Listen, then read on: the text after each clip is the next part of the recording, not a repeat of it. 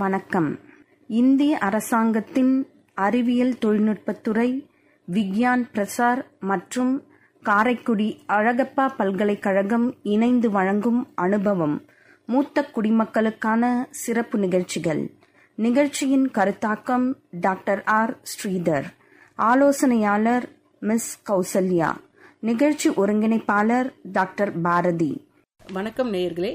இன்று நாம் செந்தில் அவர்கள் வேளாண்மை துறையில் பேராசிரியராக பணிபுரிகிறார்கள். ஸ்ரீ மணக்குள விநாயகர் இன்ஜினியரிங் காலேஜ்ல பணியாற்றுறாங்க. இவங்க இன்னைக்கு நம்ம விவசாயத்துல என்னெல்லாம் பண்ணலாம், அவங்களோட அனுபவங்களை நம்ம இடையே பகிர்ந்துக்கிறதுக்காக வந்திருக்காங்க. வணக்கம் சார். உங்களை பத்தி ஒரு சுய அறிமுகம் எங்களுக்காக கொடுத்தீங்கன்னா நல்லா இருக்கும் சார். அனைவருக்கும் வணக்கம். இந்த வாய்ப்பளித்தமைக்கு நன்றி. என்னுடைய பேர் செந்தில்குமார். நான் என்னுடைய இளநிலை வேளாண்மை படிப்பை நமது காரைக்காலில் உள்ள பண்டித ஜவஹர்லால் நேரு வேளாண்மை கல்லூரியில் முடித்தேன். பின்பு என்னுடைய முதுநிலை பட்டப்படிப்பு உளவியல் துறையை அதே கல்லூரியில் 2003ஆம் ஆண்டு படித்து முடித்தேன். அதன் பிறகு நான் தானம் அறக்கட்டளை, புதுச்சேரியில் உள்ள தானம் அறக்கட்டளையில் ஒரு ஆண்டு காலமாக ப்ராஜெக்ட் ஆபீசராக நம் ஏரி, குளம், நீர்நிலைகளை பற்றி அதை பற்றி ஒரு ஆய்வு செய்து அறிக்கையை புதுச்சேரி அரசாங்கத்திடம் சமர்ப்பித்தேன். அதன் பின்பு ஆரோவிலில் இயங்கிக் கொண்டிருக்கும் பிச்சாண்டிக்குளம் பயோ ரிசர்ச் சென்டர், அங்க அங்கக வேளாண்மை, ஆர்கானிக் ஃபார்மிங் என்பதை அறிமுகப்படுத்தி விவசாயிகளுக்கு அதை செயல்முறை விளக்க திட்டங்களில் ஒரு ஆண்டு காலம் பணிபுரிந்தேன். மேலும் 2004 முதல் 2007 வரை நமது தமிழ்நாடு வேளாண்மை பல்கலைக்கழகத்தின் கீழ் இயங்கி வரும் ஆராய்ச்சி நிலையம், வேளாண்மை ஆராய்ச்சி நிலையம் பரமக்குடியில் 3 ஆண்டு காலம் பணிபுரிந்தேன். அங்கு விவசாயிகளுக்கு தொழில்நுட்பங்களை பரப்ப செய்வது, ஆராய்ச்சி திட்டங்களை விவசாயிகளுக்கு தெரிவுபடுத்துதல், மேலும் அங்கு பரமக்குடி 4 என்ற நெல் ரகம் வெளியிடுவதில் நானும் ஒரு விஞ்ஞானியாக அங்க வாய்ப்பு கிடைத்தது. ஸோ அந்த பரமக்குடி 4 என்ற நெல் ரகம் பார்த்தீங்கன்னா மானாவாரி விவசாயத்துக்கு மிக ஏற்ற ரகம். மதுரை, திருநெல்வேலி, தூத்துக்குடி போன்ற மாவட்டங்களில் விவசாயிகள் நெல்லை நேரடியாக நெல் விதைப்பாங்க. ஸோ புரட்டாசி பட்டத்தில். ஸோ அந்த மாதிரி மானாவாரி பகுதிக்கு ஏற்ற ரகமாக அது இருந்தது. அதில் நான் ஒரு விஞ்ஞானியாக பங்காற்றியமை பெருமையாக கருதுகிறேன். அதற்கு பின்பு மரவள்ளி மற்றும் ஆமணக்கு ஆராய்ச்சி நிலையம் சேலம் ஏத்தாப்பூரில் ஒரு ஆண்டு காலம் பணிபுரிந்தேன். பின்பு எண்ணெய் வித்துக்கள் ஆராய்ச்சி நிலையம் திண்டிவனத்தில் 2 ஆண்டு காலம் அயம்வாம் என்று சொல்லக்கூடிய நீர்வள நிலவள திட்டத்தில் வேளாண்மை தொழில்நுட்பங்களை விவசாயிகளிடம் எடுத்துச் செல்வதில் ஒரு அதிகாரியாக பணிபுரிந்து அங்கு செம்மை நெல் சாகுபடி என்ற ஒரு திட்டத்தை விக்கிரவாண்டியில் ஒரு விஜயலட்சுமி என்ற ஒரு விவசாயிகளிடம் அறிமுகப்படுத்தி அது ஒரு மிகப்பெரிய வெற்றி அடைந்தது. அது நமது நீர்வள நிலவள திட்ட அதிகாரிகள், தமிழ்நாடு வேளாண்மை பல்கலைக்கழக துணைவேந்தர்கள் அனைவரும் அங்கேயே விவசாயிகள் மத்தியில் அந்த நிலத்தை அறுவடை செய்து மிகப்பெரிய வெற்றியாக அது அமைந்தது. அதில் நான் பங்காற்றுமைக்கு பெருமை அடைகிறேன். அதன் பின்பு எனது வாழ்க்கை 2008 முதல் 2014 வரை ரோவர் வேளாண்மை கல்லூரியில் உதவி பேராசிரியராக பணிபுரிந்தேன். ஸோ அங்கேயே துணை முதல்வராகவும் முதன்மையர் இன்சார்ஜாகவும் டீன் இன்சார்ஜாகவும் பணியாற்றினேன். அங்கு என்னுடைய மாணவர்கள் இன்று உதவி வேளாண்மை அலுவலர்களாகவும், உதவி தோட்டக்கலை அலுவலர்களாகவும், வேளாண்மை அலுவலர்களாகவும், உதவி தோட்டக்கலை அதிகாரி, அசிஸ்டன்ட் ஏடிஹெச் என்று அசிஸ்டன்ட் டைரக்டர் ஆஃப் ஹார்டிகல்ச்சர், அப்புறம் பல விவசாய கல்லூரிகளில் உதவி பேராசிரியர்களாக பணிபுரிந்து வருகிறார்கள். இப்பொழுது நமது புதுவை மண்ணில் இங்கு தொடங்கப்பட்டுள்ள ஸ்ரீ மணக்குள விநாயகர் வேளாண்மை கல்லூரியில் இங்கு கடந்த ஒரு மாதமாக பணியாற்றிக் கொண்டு வருகிறேன். நன்றி சார். நீங்க பல இடங்கள்ல ஆராய்ச்சிக்காக வேளாண்மை துறையில ஆராய்ச்சியில பணிபுரிஞ்சிருக்கீங்க. அதுக்கப்புறம் உங்களோட ஆராய்ச்சிகளை மாணவர்களுக்கும் பகிர்ந்து பேராசிரியராகவும் பணியாற்றிருக்கீங்கன்றது நாங்க தெரிஞ்சுக்கிட்டோம். இப்ப நீங்க சொல்லும் போது ஆர்கானிக் ஃபார்மிங் பத்தி நீங்க பரப்புரை பண்ணிருக்கீங்க அப்படின்றத பத்தி சொன்னீங்க. இப்போ ஆர்கானிக் ஃபார்மிங்கால என்ன அட்வான்டேஜ் அப்படின்றது நம்ம நிறைய இப்போல்லாம் கொஞ்சம் அவேர்னஸ் வருது. அதாவது நிறைய கெமிக்கல் இல்லாத ஃபுட் எடுத்துக்கணும் அப்படின்றது மக்கள் நினைக்கிறாங்க. ஆனாலும் விவசாயிகளுக்கு ஆர்கானிக் ஃபார்மிங்ல நிறைய இன்னும் கஷ்டம் இருக்கிறதாவே தான் நாங்க யோசிக்கிறோம் சார். ஏன்னா அவங்களுக்கு ஒரு பூச்சிக்கொல்லியோ ஏதோ ஒரு கெமிக்கல் கடந்தது ஈஸியா கிடைக்குது. ஆனா ஆர்கானிக் பண்ணும்போது அந்த அளவுக்கு அவங்களுக்கு மகசூல் இல்லை. அந்த மாதிரி வந்து கஷ்டப்பட்டு எல்லா விவசாயிகளும் இந்த மாதிரி போறாங்க. அதை நம்ம எப்படி கட்டுப்படுத்தலாம், ஆர்கானிக் ஃபார்மிங்கை நம்ம எப்படி வந்து முன்னேற்றலாம் அப்படின்றத பத்தி எங்களுக்கு சொல்லுங்க சார். மேடம், மிக அருமையான கேள்வி. இன்னைக்கு பாத்தீங்கன்னா உலக சுற்றுச்சூழல் மாசுபடுது. அது போக வந்து ஹெல்த் விஷயமா பாத்தீங்கன்னா நம்ம வந்து காய்கறிகள் ஆகட்டும் பழங்களாகட்டும் எல்லாமே வந்து பூச்சிக்கொல்லிகள் அதனுடைய ரெசிடுவல் எஃபெக்ட் என்றது ரெசிடுவல் டாக்ஸிசிட்டி அதிகமாக இருக்குது. இப்ப பாத்தீங்கன்னா தாய்ப்பால் மட்டும்தான் கலப்படம் இல்லாத உணவுப் பொருள் என்றதும் இப்ப அதுலயும் வந்து கலப்படம் ஆகிட்டு.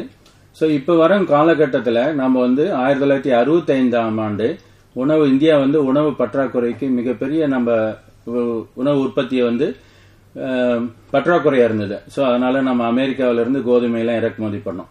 அதுக்கப்புறம் பார்த்தீங்கன்னா இன்னைக்கு பல வேளாண் விஞ்ஞானிகளாகவும் பல பசுமை புரட்சியின் காரணமாக நாம் இன்னைக்கு உணவு தன்னிறைவு அடைஞ்சிட்டோம்.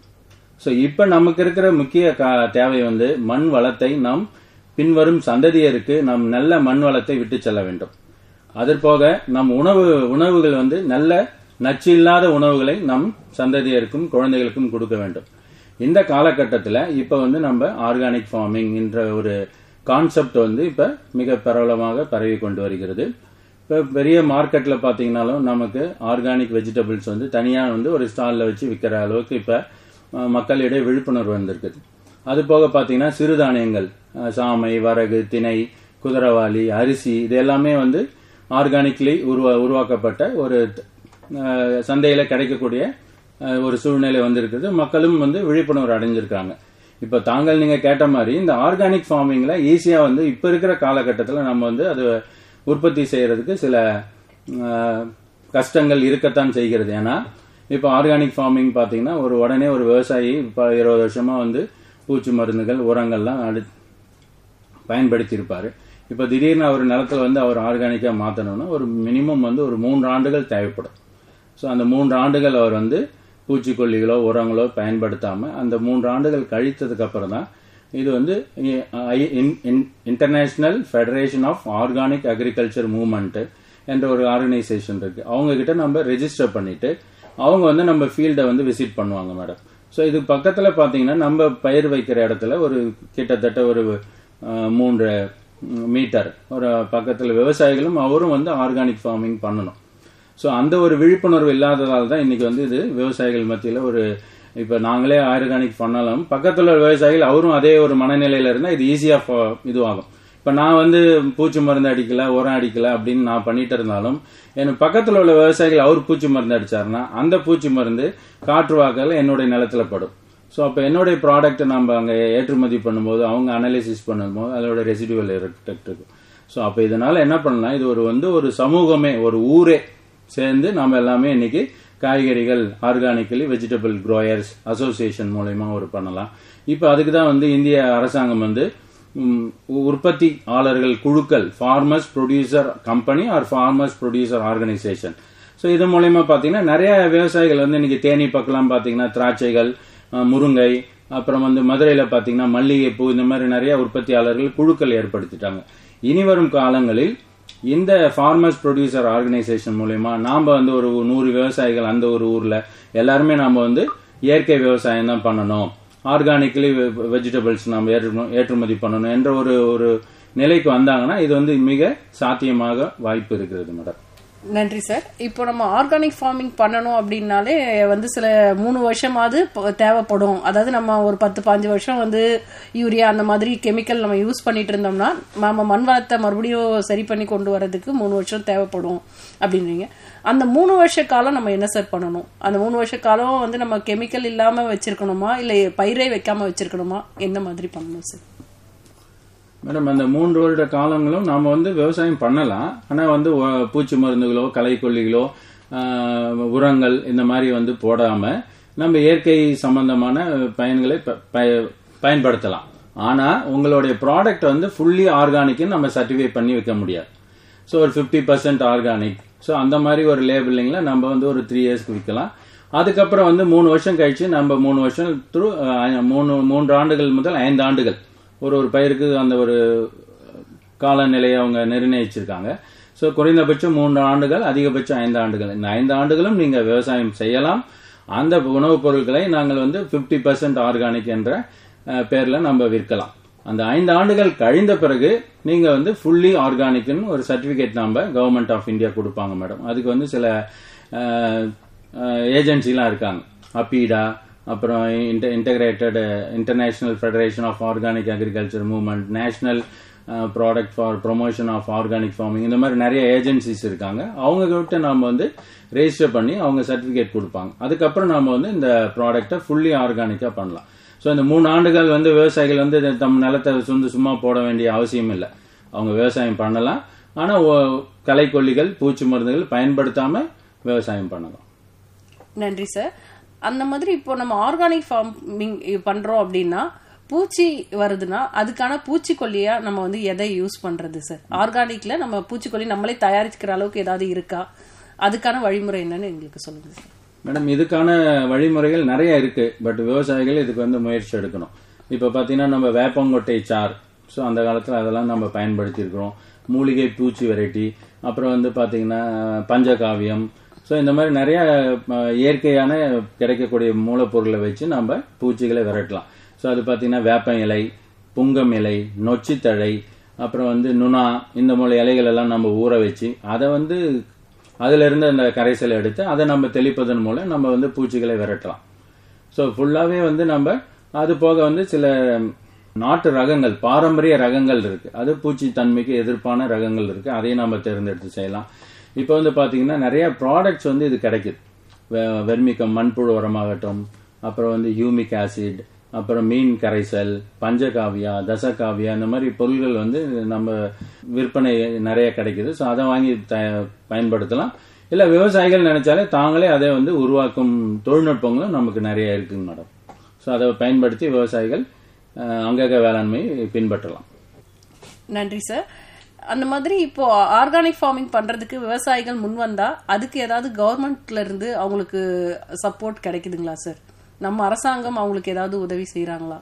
இப்ப மேடம், இப்ப கவர்மெண்ட் ஆஃப் இந்தியா இப்ப ரீசெண்ட் பட்ஜெட்ல கூட நீங்க பாத்தீங்கன்னா நம்ம நிர்மலா சீதாராமன் மேடம் அவர்கள் இந்த கடந்த ஆண்டு பட்ஜெட்ல zero budget farming, conservation agriculture, sustainable agriculture, இந்த மாதிரி நிறைய திட்டங்களை அறிமுகப்படுத்தியிருக்காங்க. ஸோ அதனால ஒரு விவசாயி நான் ஒரு ஆர்கானிக் ஃபார்மிங், இயற்கை காய்கறி உற்பத்தி பண்ண போறேன், இல்ல இயற்கையா மருந்து அடிக்காம நான் நெல் தயாரிக்க போறேன், இல்ல தானியங்கள் தயாரிக்க போறேன்னா கவர்மெண்ட் அவங்களுக்கு நிறைய சப்சிடிகள் கொடுக்கறாங்க. அவங்களுக்கான ட்ரைனிங் முதல்ல கொடுக்கறாங்க. இதை இந்த சர்டிபிகேட் வாங்குறதுக்கு அந்த வழிமுறைகளை அவங்களே ஒரு வழி நடத்தி அவங்க அதை சீக்கிரம் எளிமைப்படுத்துறதுக்கு நிறைய திட்டங்கள் வச்சிருக்காங்க மேடம். இவங்க விவசாயிகள் அந்த அருகில் உள்ள வேளாண்மை துறையோ இல்ல ஆராய்ச்சி நிலையங்கள், தமிழ்நாடு வேளாண்மை ஆராய்ச்சி நிலையங்களோ இல்ல டிபார்ட்மெண்ட் ஆஃப் அக்ரிகல்ச்சர் அவங்க அணுகுனாங்கன்னா இதற்கான முயற்சிகள் அவங்க செய்து கொடுக்க தயாரா இருக்கிறாங்க. நன்றி சார். அப்புறம் எங்களோட கேள்வி என்னன்னா, இப்போ விவசாயம் முன்னாடி எல்லாம் பாத்தீங்கன்னா ஒரு அனுபவ அறிவோட பண்ணிட்டு இருந்தாங்க. இப்போ நம்ம விவசாயத்தை பத்தி படிப்பு ஆரம்பிச்சு நிறைய பிள்ளைங்க விவசாயத்துறையை தேர்ந்தெடுத்து படிக்கிறாங்க. இந்த படிப்பு மூலமா நம்ம விவசாயத்துக்கு என்ன முன்னேற்றம் கொடுக்க முடியும் சார்? அனுபவ அறிவு ஒரு பக்கம் இருக்கு, இவங்க விவசாயத்துல எதை சம்பந்தமான படிப்புகளை வேளாண் துறையில படிக்கிறாங்க? மேடம், ஒரு காலத்துல விவசாயம் கல் தோன்றி நம்ம மனிதன் உருவாகும் போனதுல இருந்து இந்த விவசாயத்தை நம்ம பாரம்பரியமா பண்ணிக்கிட்டு இருந்தோம். ஸோ அதுக்கப்புறம் பாத்தீங்கன்னா இப்ப புது புது பிரச்சனைகள் நமக்கு ஏற்படுது. ஸோ உணவு உற்பத்தி நம்ம தண்ணீரை அடைகிறதுக்காக தான் நம்ம பசுமை புரட்சியில அந்த டார்ஃப் ஜீன், அதுக்கு முன்னாடி நம்ம கிட்ட இருந்த ரகங்கள் எல்லாமே நல்லா உயரமா வளர்ந்தது, மகசூல் கம்மியா கொடுக்கும். ஸோ அதுக்கப்புறம் வேளாண் விஞ்ஞானி நமது MS சுவாமிநாதன் அவர்கள், நார்மன் போர்லாக், இவங்கெல்லாம் பசுமை புரட்சிக்கு வித்துட்டாங்க. ஸோ அதனால புதிய ரகங்களை நம்ம கண்டுபிடிச்சோம். இப்ப பாத்தீங்கன்னா உற்பத்தி அதிகப்படுத்தணும். ஸோ இப்ப இருக்கிற மக்கள் தொகை பெருக்கம் அதிகமா இருக்குது. ஸோ அதனால உற்பத்தி அதிகப்படுத்துறதுக்கு விவசாய அறிவும் வேணும். அது போக அந்த நாலேஜ் நம்ம இங்க இருக்கிற யங்ஸ்டர்ஸ்க்கு அந்த அனுபவ அறிவும் பிளஸ் சயின்டிபிக் நாலேஜ் இதை கொடுக்கணும். ஸோ அதனாலதான் இன்னைக்கு பாத்தீங்கன்னா வேளாண்மை கல்லூரி நிறைய தொடங்கப்பட்டு இருக்கிறது. ஒரு மாவட்டத்திலும் அரசாங்கம் வேளாண்மை கல்லூரி இருக்கு. இப்ப நமது புதுச்சேரியில காரைக்கால் இருக்கு. இப்ப அடுத்த இதுவாக நாம இங்கிருந்து புதுவை மாவட்டத்தில் முதலாக இங்க ஒரு வேளாண்மை கல்லூரி இருக்கு. ஸோ இந்த அனுபவமும் இந்த அறிவும் சேர்ந்தாதான் நம்ம இருக்கும் காலகட்டத்தில் உணவு உற்பத்தியை நாம் தன்னிறைவு அடைய முடியும். ஏன்னா ஒரு நாடு ஒரு வளர்ந்த நாடுன்னு நம்ம எப்ப சொல்றோம்னா அந்த நாடு அந்த நாட்டு மக்களுக்கு தேவையான உணவுப் பொருட்களை தன் நாடு பூர்த்தி செய்யும் போது அந்த நாடு வளர்ச்சி அடைந்த நாடாக நாம் கருதுகிறோம். இப்ப நம்ம இந்த நாடு இந்தியா, சார் இப்ப ஏன் விவசாயம் நம்ம பண்ணணும், விவசாயம் தேவையில்லை, நம்ம கார் உற்பத்தி பண்ணலாம், சேட்டலைட் உற்பத்தி பண்ணலாம், சாஃப்ட்வேர் உற்பத்தி பண்ணி மற்ற நாட்டுக்கு விற்கிறோம், அங்க இருந்து விவசாயிகள் நமக்கு ஃபாரின் எக்ஸ்சேஞ்ச் வருது சார்.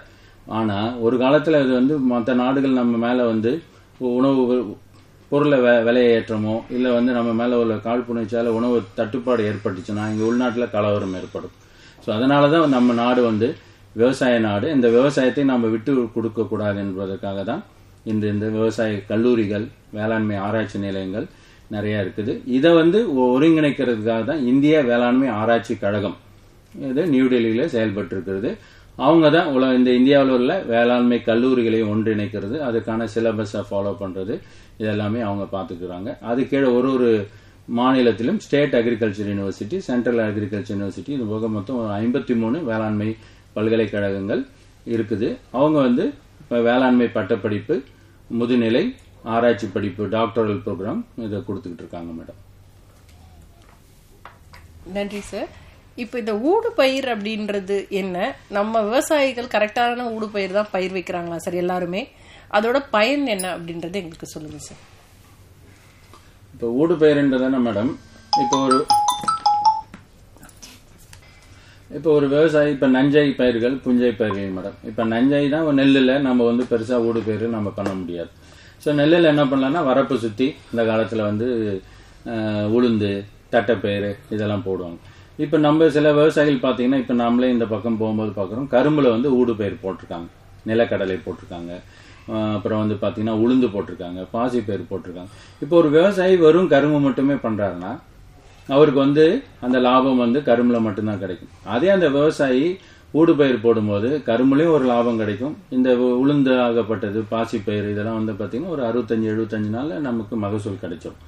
ஸோ அது 1 கிலோ ஒரு நல்ல வருமானம் கிடைக்கும். அது போக இந்த கரும்புக்கு இடையில 3 அடி விடுறோம். இந்த இடம் சும்மா இருக்கும்போது என்ன ஆகும், களைகளுடைய பெருக்கம் அதிகமாகும். ஸோ இந்த களையை நம்ம கட்டுப்படுத்துறதுக்கு ஊடு பயிர் போடுறோம். அது போக விவசாயிகளுடைய வருமானத்தை இந்த ஊடு பயிர் நமக்கு அதிகப்படுத்தி கொடுக்குது. இன்னொன்னு பாத்தீங்கன்னா இந்த நிலக்கடலை, உளுந்து, பாசிப்பருப்பு இதெல்லாம் பாத்தீங்கன்னா தழைச்சத்து காற்றில் உள்ள தழைச்சத்தை கிரகித்து அந்த வேறு முடிச்சுகள் மூலம் நமக்கு நிலத்தை கொடுக்கும். ஸோ அதனால மண் வளமும் பெருகுது, விவசாயிகளுக்கு வருமானமும் கிடைக்குது. ஸோ அதனாலதான் நம்ம என்ன சொல்றோம், இப்ப விவசாயிகளுக்கு ஒரு தனி பயிர் மட்டும் போடாம ஊடு பயிரை கண்டிப்பா போடுங்க, எனக்கு நமக்கு லாபம் கிடைக்கும். இதுதாங்க மேடம் இந்த ஊடு பயிரோட கான்செப்ட். நன்றி சார். நேயர்களே, இந்நிகழ்ச்சியின் தொடர்ச்சியை அடுத்த பகுதியில் கேட்கலாம். நன்றி.